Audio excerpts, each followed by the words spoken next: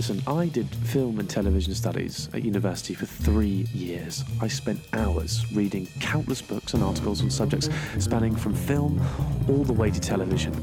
Not a single one mentioned Hugh Grant once. I achieved the hardest qualification across any university or college ever, a 2-1 in history. Let me tell you, the only thing that I learned was that we, as a society, have a history of denying and neglecting Hugh Grant's artistic and cultural relevance, not just in this country, but in the entire world.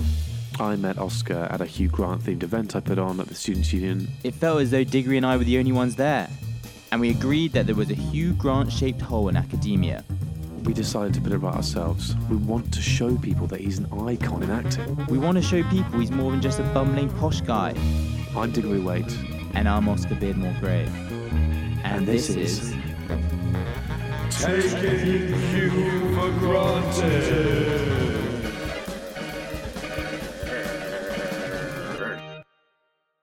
Hello and welcome to Taking Hugh for Granted, the podcast in which two Hugh Grant enthusiasts watch every single film starring Hugh Grant in the attempt to answer the simple question: is this film taking Hugh for granted? Is this film good on its own, or does it rely on the bumbling Brit for its acclaim? I'm Diggory Waite, and I'm joined as always by my colleague and fellow Hugh Grant obsessive Oscar Beardmore Gray. Oscar, how the bloody hell are you doing today, mate? Feeling a little deflated, Diggory, I think, as you are. We just spent 20 minutes talking about England's loss in the Euro 2020 final. Time of recording, Yes. the Monday after, the day after, and obviously being Englishmen, we came out on the losing side. We certainly did.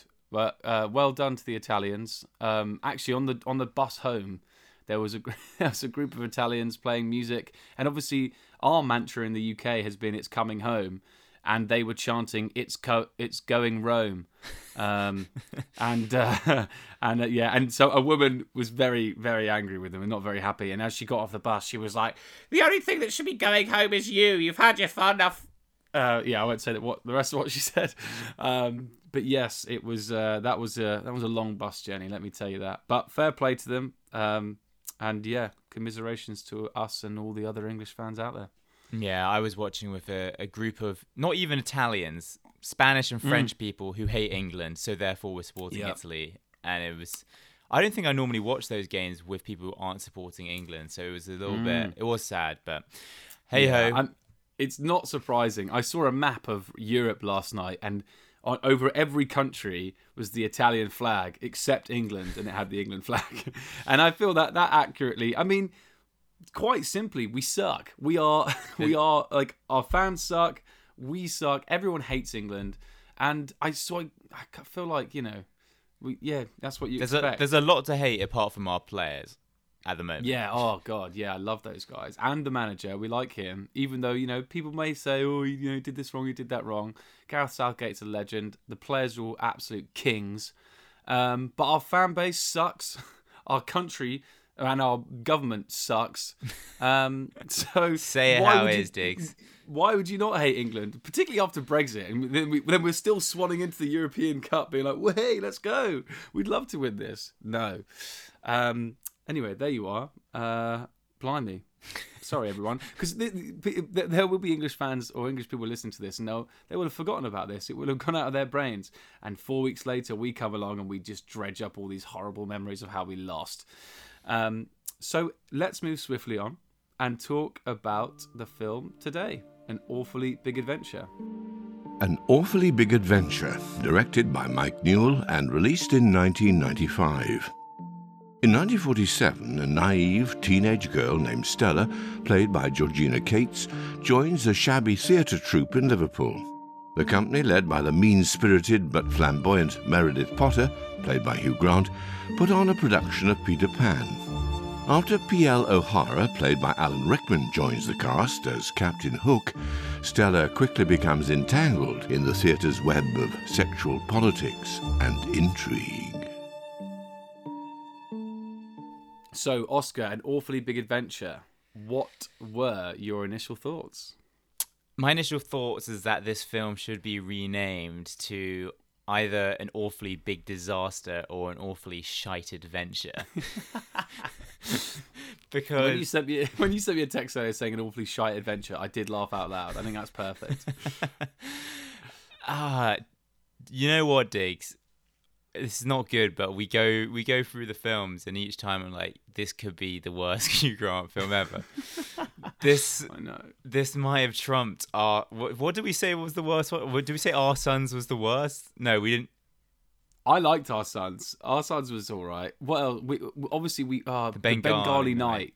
That sucks. But this was pretty bad, mainly because there was just nothing about this film.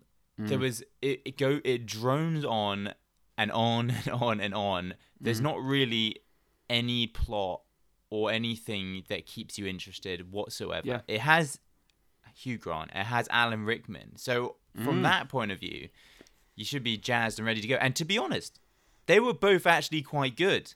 And the film was still terrible. Yeah. I mean, I can't. You put it absolutely perfectly. I just kept thinking to myself, what is the hook? Like which is also that is no pun intended, because obviously Alan Rickman. It's a film about a theatre company, and they're putting on Peter Pan, and I'm saying, what is the hook? Alan Rickman plays Captain Hook, and Hugh Grant. But like. That was good. And Hugh Grant at the end. That was good. Oh my God, that was great. It almost makes you want him to be Hook in... He would be amazing as Hook if they redid Peter Pan and they made it really like Paddington 2-esque. He would be brilliant. That would be incredible. Oh, that's another one to put on what we'd love him to do. But this film just has no hook. It's like... We think about some of the other films that we've reviewed recently. We just said one. Our Sons. A man has AIDS. His boyfriend wants to tell his mum, his estranged mum or whatever, and like that's the hook. It's like, ooh, what's gonna happen there? Like, what is the hook in this film? There is no hook because there is no hook. I mean, we'll talk about it a little bit later, but the one sort of bombshell that comes in this film literally comes in at like an hour 45, and at that point. I've pretty much fallen asleep. I want to read you just a review that I found on IMDb, which I think... This is from 2001, by the way, so this is a 20-year-old review. Stands out pretty well. They title it, "The Worst Film I Have Ever," capitals, had the misfortune to sit through. I remember going to see An Awfully Big Adventure. It's an experience that has remained with me ever since because it is so horrifyingly awful. Possibly intended as some whimsical and poignant look at the theatre of yesteryear, this is a film that fails to engage on any level. Believe me, I'm much up for a piece of heavy cinema as the next art house fancier, but this really is pushing the levels of my patience. As one of my usually well-behaved friends said, when will this dirge end? The problem is that nothing happens, and by the time it does, you've lost all interest and possibly the will to live. I think that sums it up pretty well, basically. That's exactly right. But also, it's almost so shit, it's confusing. It's so weird. The film, particularly like the first hour or so, is just it's this girl joining the theatre and these small little, almost like vignettes, like these little tiny scenes. It's like episodic in a way. Yeah, exactly. And she'll speak to this person, and then suddenly the scene will just abruptly end. Well, they're like halfway through a conversation, and then she'll be somewhere else, and you're like, okay, what's going on? And then now a new one started, and nothing ties these things together. There's like you say, there's no hook, there's no underlying plot. It's an awfully shite adventure. There was just like no other way to put it. You put it perfectly. Peter Pan is pure make-believe. I don't want any truck with anything else. So children, unformed people, if you can't see the truth, give me make-believe. I prefer it. So don't give me any symbolic... Oh! I think another thing that, from reading reviews and stuff, that pissed people off about this film is that it sort of lulled them into a false sense of security because, importantly, this film was directed by Mike Newell, who is of Four Weddings and a Funeral fame and, gave Hugh his big break. So a lot of people came to the cinema the following year expecting more of the same, and what they got is something decidedly different. This is like a sort of twisted, incestual, disturbing film in some ways. Yeah. It's very dark, and it doesn't. Yeah. It's not really meant. I don't know if there's meant to be comedy, but the comedy, if there is any, is very, very subtle, and it's very black.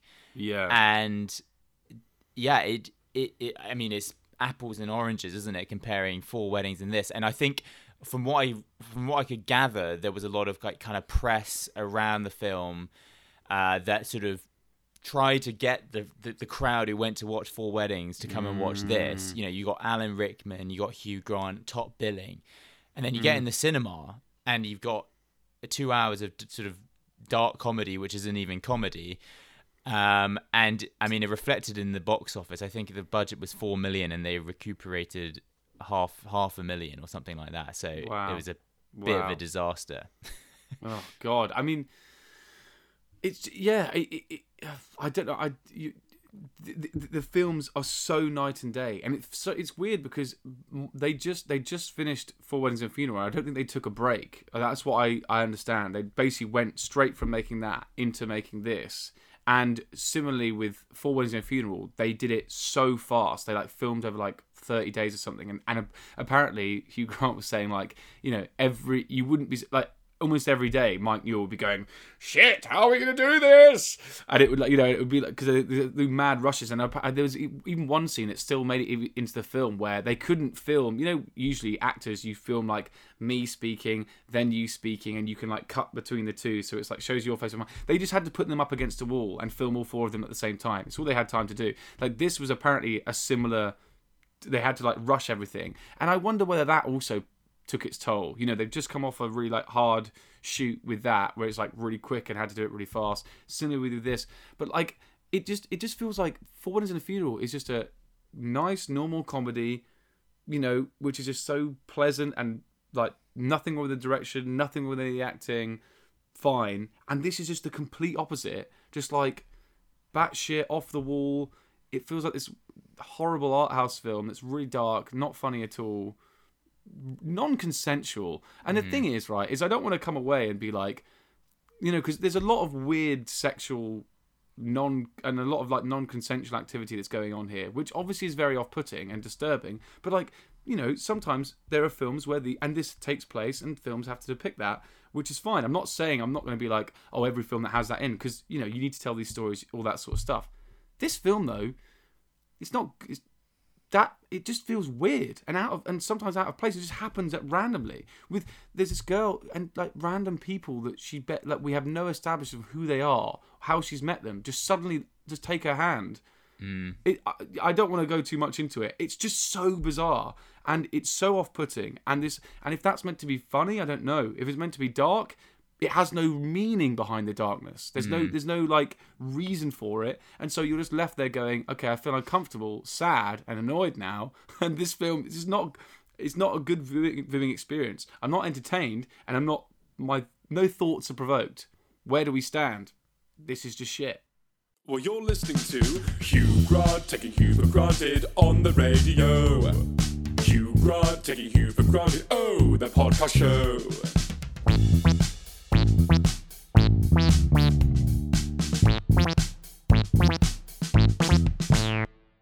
But to the man of the hour, Oscar, what about, I mean, we've talked about a lot of the shit stuff in this film, but what about Hugh Grant? Well, I mean, the irony of this film is that it's really bad, but Hugh is actually pretty good, I think. Great. Which at least makes it worth watching for us as Hugh Grant fans. I mean, he is brilliant whenever we watch these old films because you see the parts of his acting that are still reflected now. Because this film, basically, he's playing a theatre sort of tycoon director who is really a terrible person. He's awful to everyone. He treats people like absolute shit. He seems almost sort of like bipolar in his moods. He's sort of, you know, he's shouting at people one moment and then he's being really nice to them the next. And he's got like some really great costumes on. He's got he wears this crocodile hat at one point, and he looks very suave, and he wears a little monocle eyeglass thing, and he plays that kind of villain, horrible, nasty guy incredibly well. Absolutely, yeah. It kind of, and also he kind of reminded me of his character in Restoration a little bit, maybe because of the costumes and stuff, and because he's a bit his character's a bit flamboyant and stuff. He's constantly smoking, but yeah, he's a bully. He's a mean bastard, but he plays it so well. And then at the end, he even gets to show a bit of his acting chops, where he has to fill in for Captain Hook when unfortunately Alan Rickman's character meets his end, which I'm sure we'll talk about in a bit. But was there a scene in particular of Hughes that was your favourite, perhaps? Yes, definitely, Diggs. It was a great scene towards the end of the film, so we had to wait a while for it. But there's a football match, which I think this is the first time that Hugh is depicted playing football, which I think is quite amusing. Offside back here. What are you offside? We're going to be offside. The first thing an actor must learn is humility, Geoffrey. Remember? Thank you, John. I might have missed it. Get some spectacles, Potter. Geoffrey, leave it. Yes?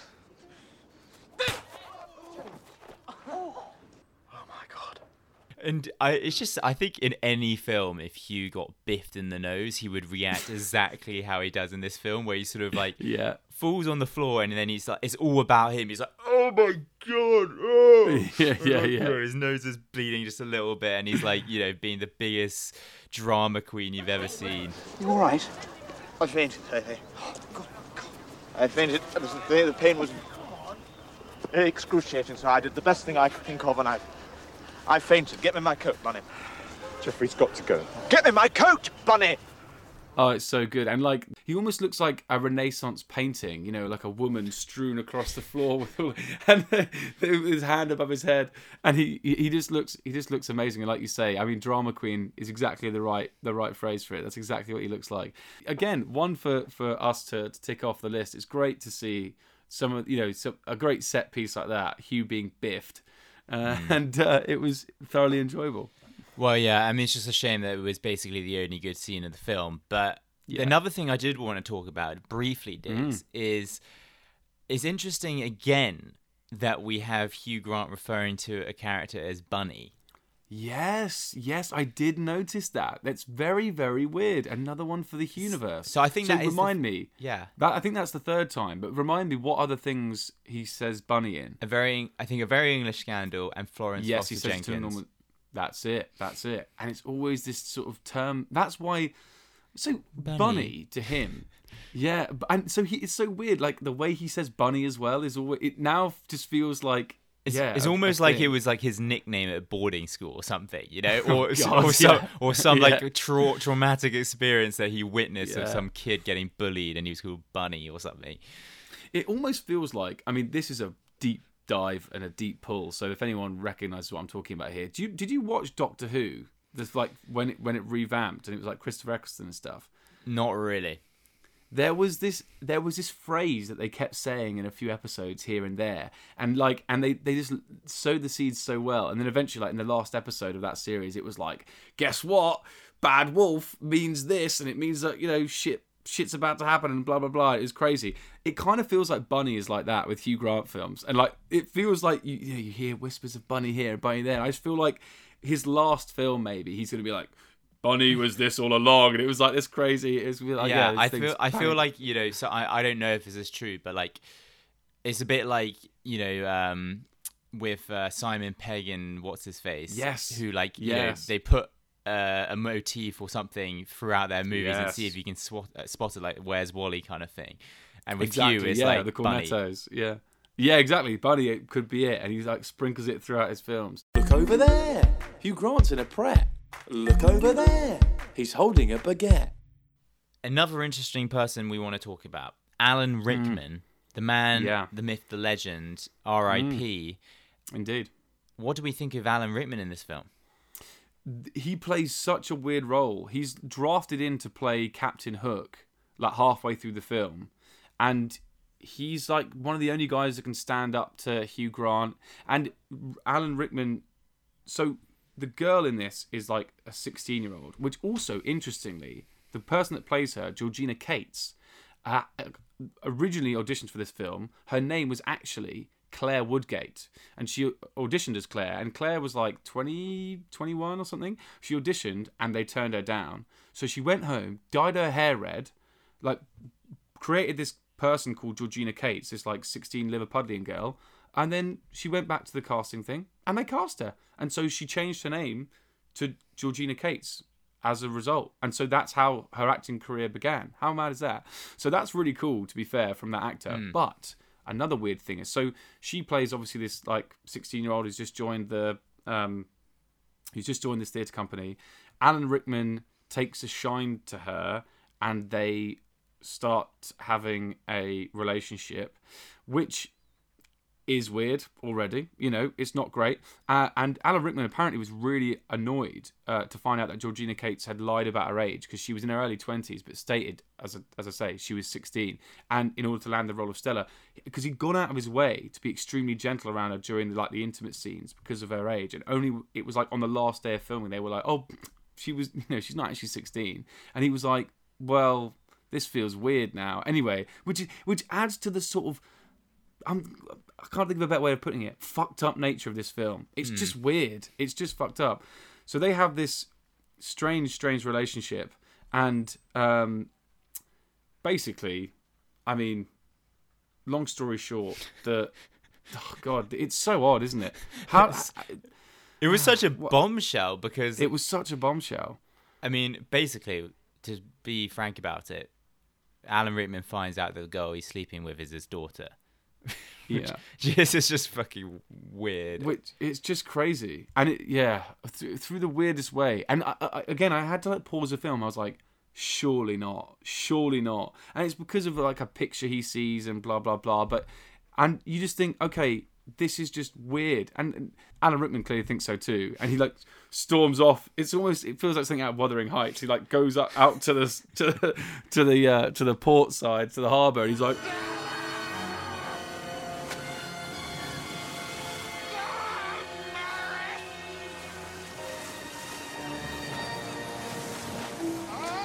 And then this is very on the nose. He starts like walking up a plank, ladies and gentlemen. He starts walking up a plank and slips on it.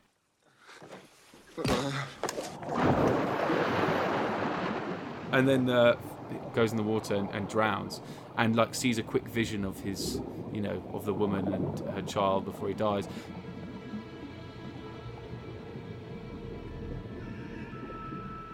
I don't know why, I loved the scene in which he hit his head. I just watched that like over and over again. There's something about the way that it's shot and it's edited so quickly. It's like he slips, then the camera, like, it's so quick. There's like 4 shots in quick succession. I know I've taken this really seriously, but it's so interesting. Like, listen to the sound he makes when he hits his head. It's like...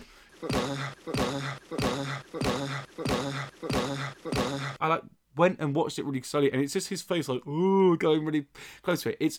It's an amazing, it's just a piece of cinematic. Well, it's interesting that you talk about, I mean, just small shots in a film that you really like, because I think that this film, people have come back to it because apparently it's on TikTok now. Yes.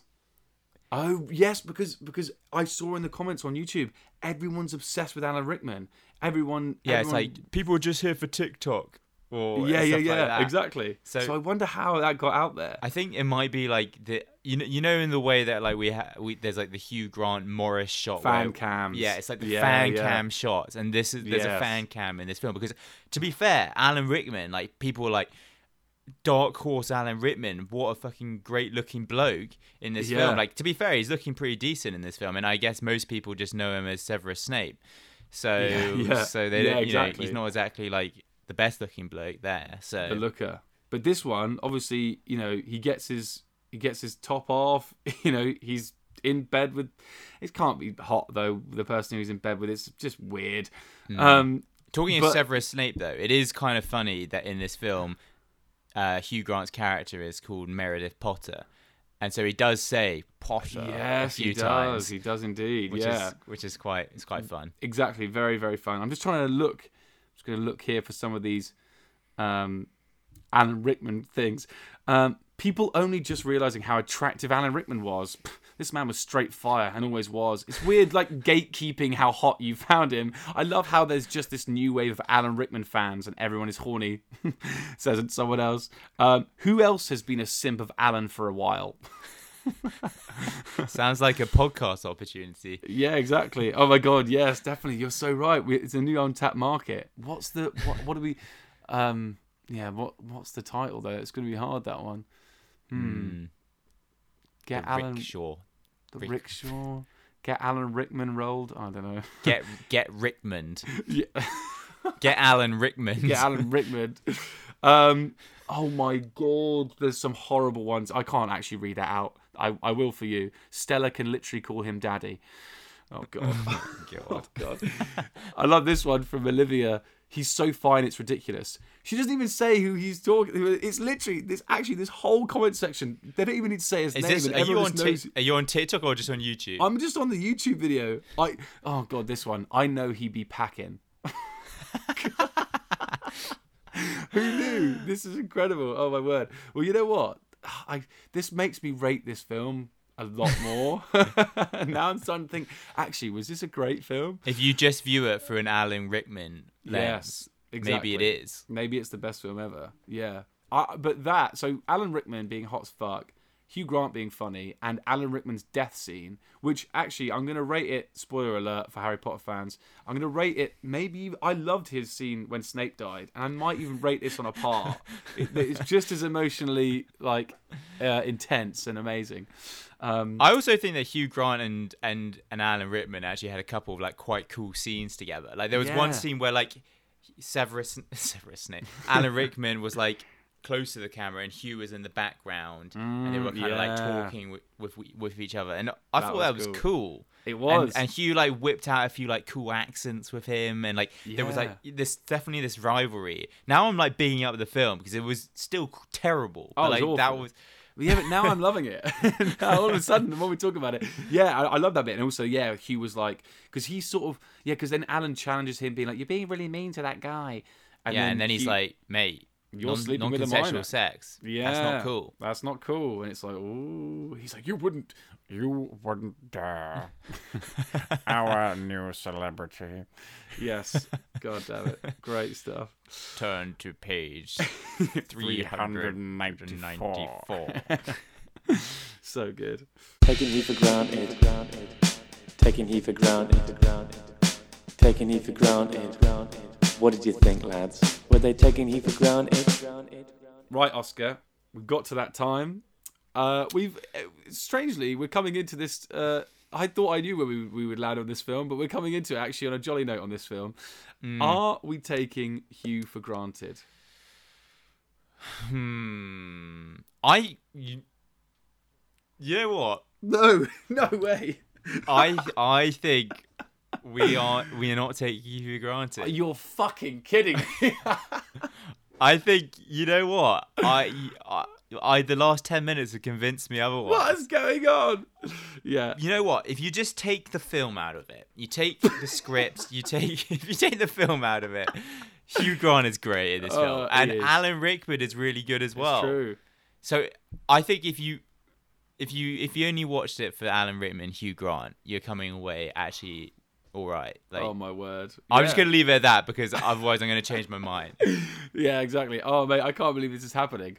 I mean, because I do, we're on this same wave together. I do feel this weird now love of it because, like you say, if you just take the film out of it and you just now watch it for the fan cam that it is of Alan Rickman, it's bloody brilliant. But no, I'm going to stick to my guns here. Fucking shit film. Like so bad that it's confusing at the beginning. And not in like a good way. Not like when you're watching Moon or, I don't know, Ex Machina or something. Watching it and you're like, oh, I don't really know what's going on, but isn't this enticing? It's just shit. There's no hook. A lot of the acting is bad. I know it's supposed to be in areas, but a lot of it is really bad. Hugh Grant is great, sure. Alan Rickman's hot as fuck. Yeah, love you, daddy. But apart from that, the film sucks. It's a weird vibe with no reason or fun to it. And I think it should be confined. The problem is I won't say it should be locked away and confined and never seen again by anyone, because we want the fan cam. We want to see Alan packing Daddy Rickman in it. So yeah, we can't be too mean about it. And actually, this really does bump it up quite high now. I think Bengali Night's still rubbish. Restoration's still crap. This is quite a few films above that, actually. We'll have to reevaluate the list. So there you go.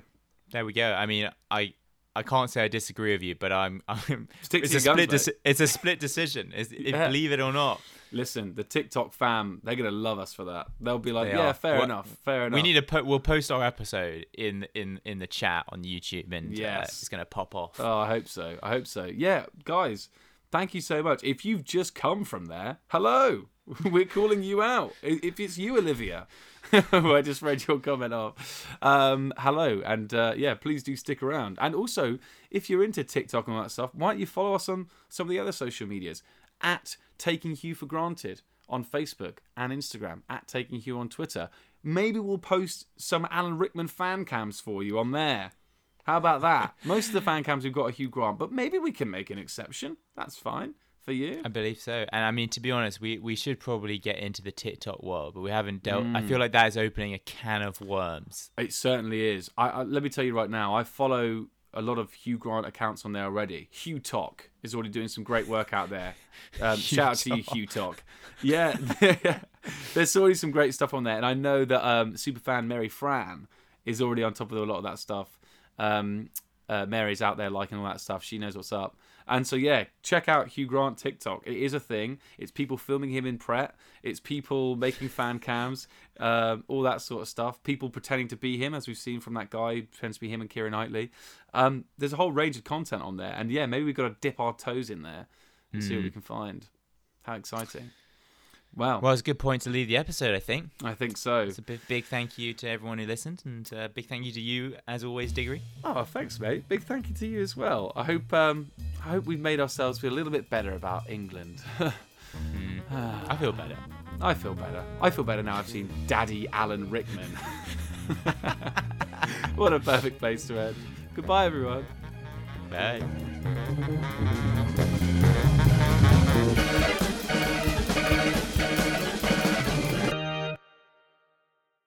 Taking Hugh for Granted is produced, edited and presented by Diggory Waite and Oscar Beardmore Gray. The producers of Taking Hugh for Granted would like to state that this podcast is in no way associated with the actor Hugh John Mungo Grant, nor does it endorse his views or represent him in any way. Instead, by creating this podcast, Oscar and Diggory hope to celebrate Hugh's illustrious career, reliving his old classics and shedding light on some of his hidden gems. Hugh, if you're listening, we hope you approve.